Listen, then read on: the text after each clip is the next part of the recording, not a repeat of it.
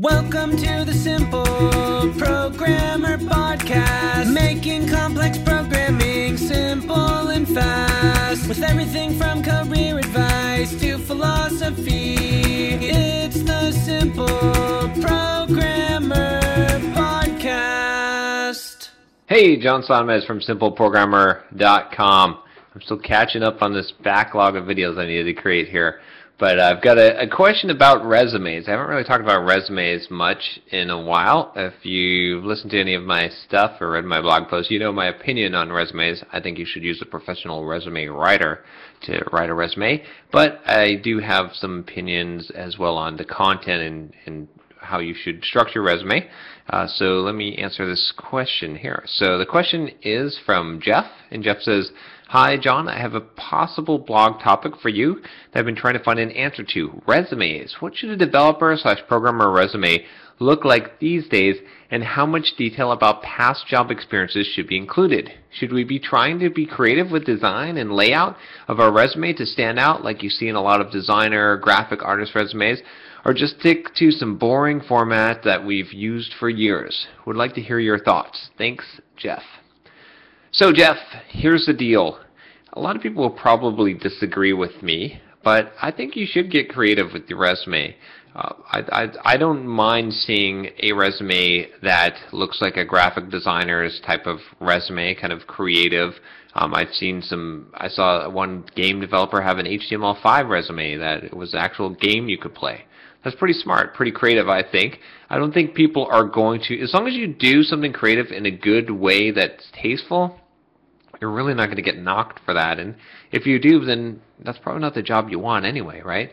But, I mean, here's the thing. It doesn't have to be like one of these super fantastic, like, crazy ideas. Don't feel like you're stuck in the old way of doing things, right? You don't have to make a traditional format resume with your experience and all this. You know, it's better I think, to make the resume targeted towards the thing that you're trying to do, that you're applying for. So what do you think would make a good resume? What would be the thing that highlights you the best? That's the key. Remember, a resume is really an advertisement for yourself. This is what a resume really is. Think of it as an ad, just like you'd seen an ad in the newspaper, an ad on commercial. It's a marketing material, one-page marketing material or two-page at the max for yourself, for you. This represents you. So how do you want to represent yourself? That's the question, and that's the key. Now, you know, at a very basic level, you can have just a regular two-page resume. A lot of developers today will put skills at the top and give themselves like a 1 to 5 star rating on different skills or years experience. Put that in a little bar chart or something.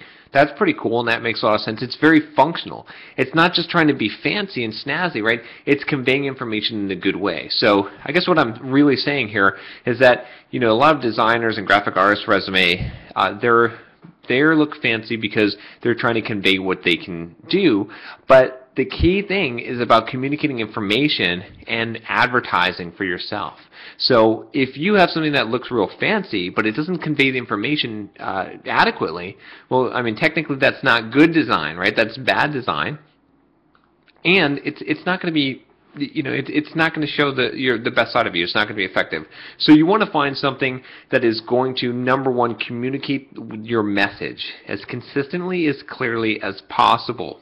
What's up, guys? John Sonmez here from SimpleProgrammer.com, and I want to tell you about my free blogging course that you can sign up for at SimpleProgrammer.com/pblog.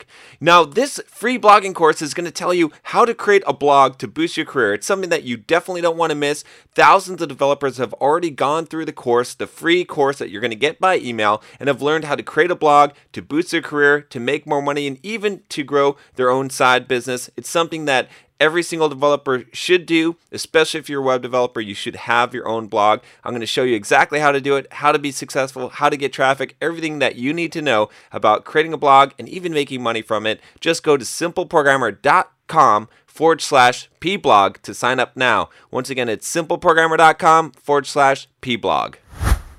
Okay, so that could be a traditional format, but it could be a modified traditional format. It needs to look clean. It needs to look professional at the very least, right? It doesn't have to have graphics and all this cool stuff, right? It can be more like the traditional resume, but it has to be professional looking. That means most of the time, right, if you're sending this out, like a nicely formatted PDF, nicely laid out, looks appealing to the eye, right? It's something that you pick it up and you say, this looks like a nice piece of work, right? That's the key thing that I think is important in the presentation of it. Now, obviously, the content needs to be, you've only got maybe sometimes only a couple of seconds someone's going to look at a resume, so it needs to be eye-catching. The first thing, use headlines, just like advertising, right? It needs to stand out. It needs to really be representative of the message that you're trying to convey. I am, this. Be very specific, have it specialized.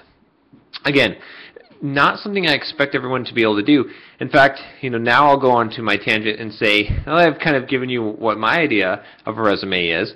Don't necessarily take my word for it. I mean, obviously, I think my advice is sound, but go to a professional, someone who deals with resumes all day and writes professional resumes, and have them create your resume for you. I'll put a link to someone that I refer for resume writing. But hey, it might cost you $400 or $500 to get your resume professionally written. It's money well invested. It's going to be worth it. Trust me. I did it early in my career. It was well worth it. My wife, when she was getting started, we paid to have hers done. She got twice the salary that she got before then.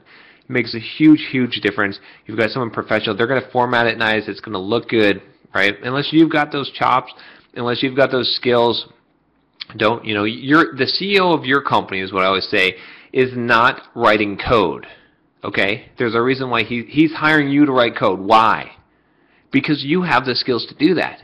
So why are you, as a developer, writing marketing materials, writing a resume, unless you have the skills to do that? You hire that out and have someone write your resume for you. That's what makes the most sense.